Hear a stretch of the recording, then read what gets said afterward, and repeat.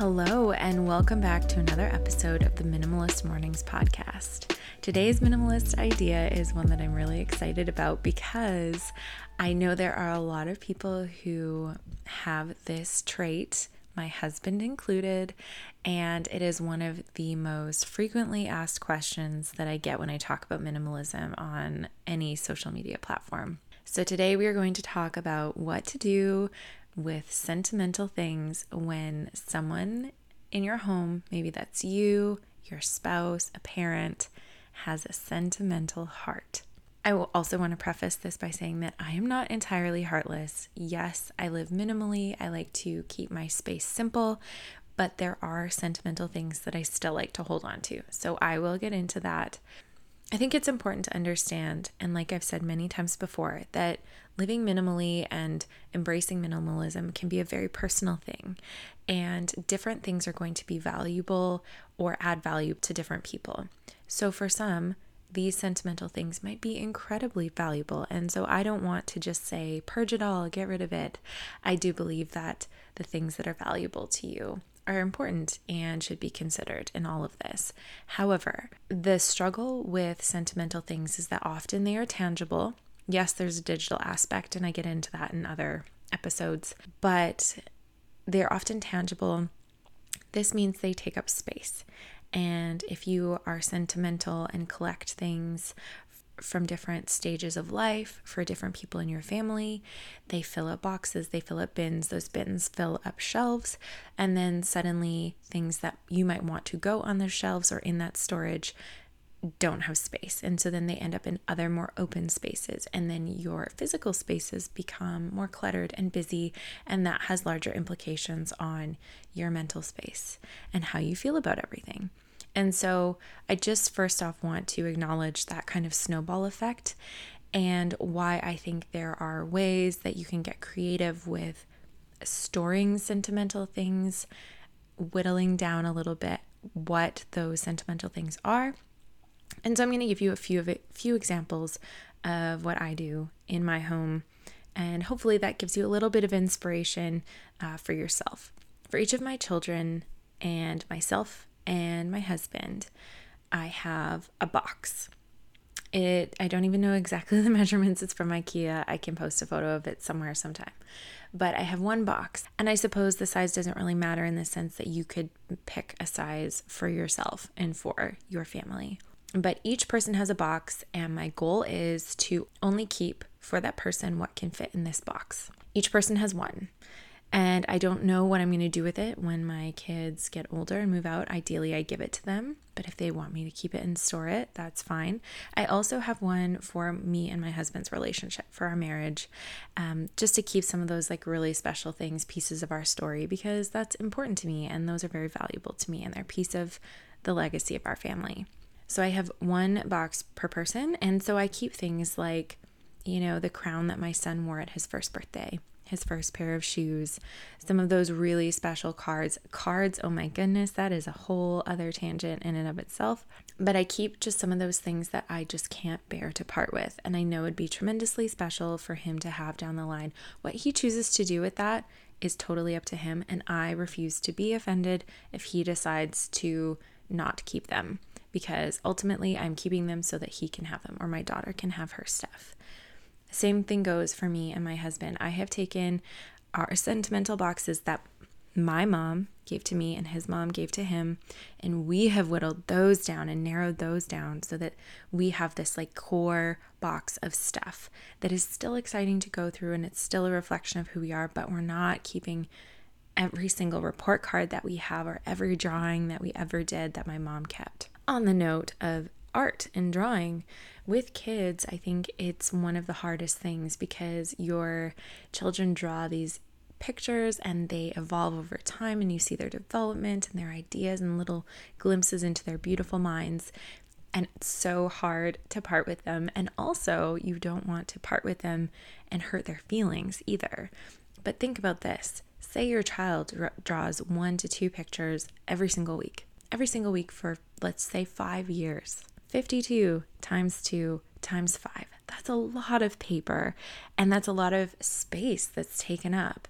I love my son's drawings. I think that is one of the most special things for me. And so what I have done, and I was inspired by a friend of mine, Michelle, who is a professional organizer, and she recommended taking a picture of the art, especially the ones like if they're kind of in a phase and they're drawing a lot of like the same thing over and over again. Pick one that really stands out, take a photo of it, and save them. I automatically upload them to a chat book that I am building that is in progress. I'm not printing it. I'm going to save it and wait until he's about probably 5, and there will be like 120 images in it of art that he has done since he started drawing.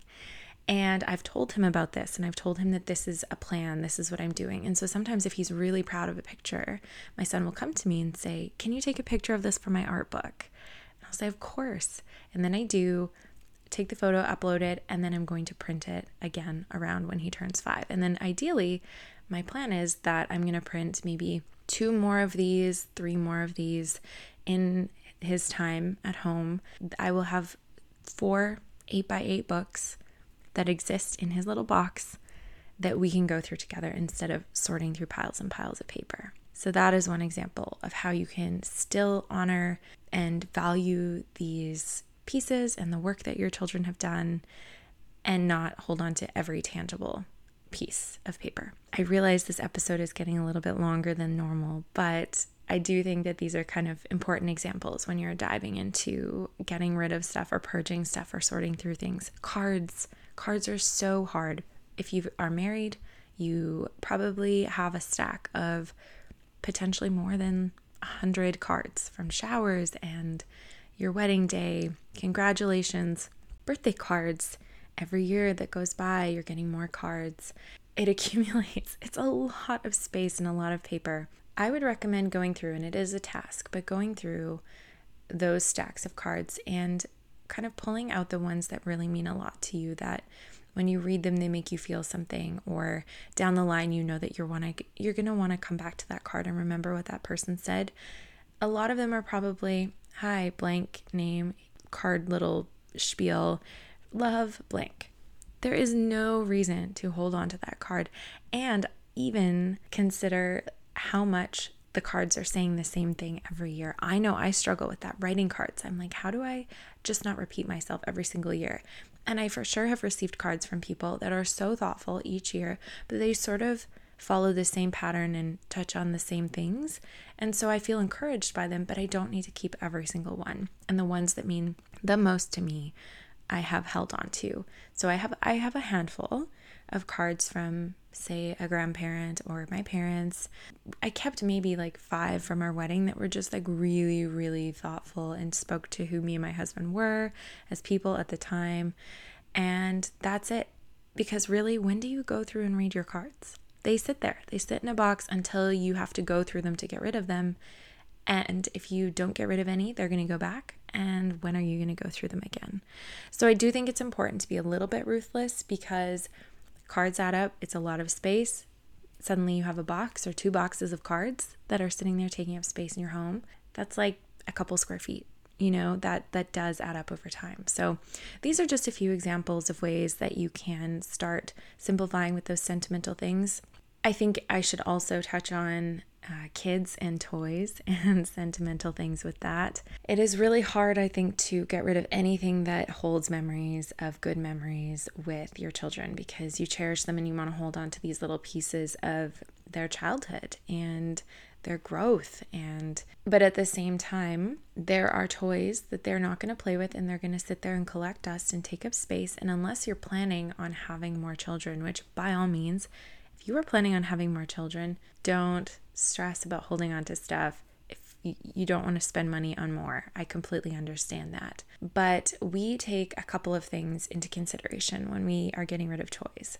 Firstly, we understand that our children are going to progress into new development and new interests.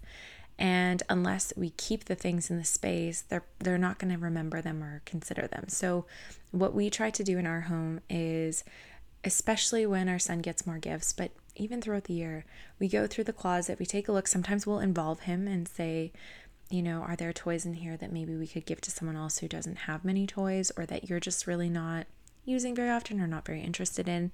he's beginning to participate with us and make some decisions for himself. But if he's not, we will find the ones that we haven't seen him playing with in a while, pull them out, put them in a box, we cycle them out, we take them, put them in our downstairs storage, and we let them sit there for a few months. Occasionally he'll say, hey, where's that thing? And then we can pull it out and he can play with it again. But 9 times out of 10, he doesn't. And then we have this box of toys that hasn't used and likely will not again. And that's where we can let it go. There are those special things. I feel more attached to books than I do to toys. I think toys are a little bit harder to hold on to, at least for me. But again, that's personal. Like maybe you want to create space in your sentimental storage for each child for like a special toy, or stuffed animals are hard too, I think, because kids hold on to them a bit more. We're just running into that for the first time. Our son has never been like a stuffy or a lovey kind of guy until honestly 6 months ago. And now we're realizing that we're going to have to navigate this together. But again, it is that thing of involving him in the process and then cycling some out. If he doesn't ask for them or doesn't really remember them, then off they go to benefit somebody else. And so again, I keep saying this, I know I do, but it is something you can make your own. If you have a really hard time parting with something that feels sentimental and it feels like you're giving away a little piece of your heart, just do it gradually, step by step, recognizing that there's nothing wrong with holding on to some things. B, your children may or may not find them as significant as you do, and that's okay. C, there are kind of creative ways that you can still remember these important things without actually having to hold on to them. Maybe that even looks like taking pictures of your child with specific toys, or of specific toys. A page in a book or an actual printed photograph is going to take up much less space than the actual toy itself.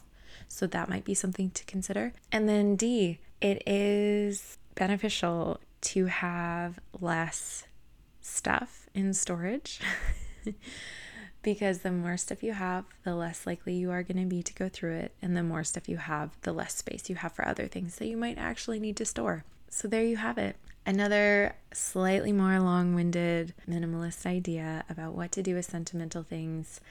I might need to do a part 2 on this because there are some things definitely that when it comes to our adult experience of holding on to things I haven't touched on and probably would be helpful too. But for now, there you have it, the Sentimental Hearts. If you've enjoyed what you've heard, hit that follow button. You'll never miss an episode, and leave a review. It means the world to me.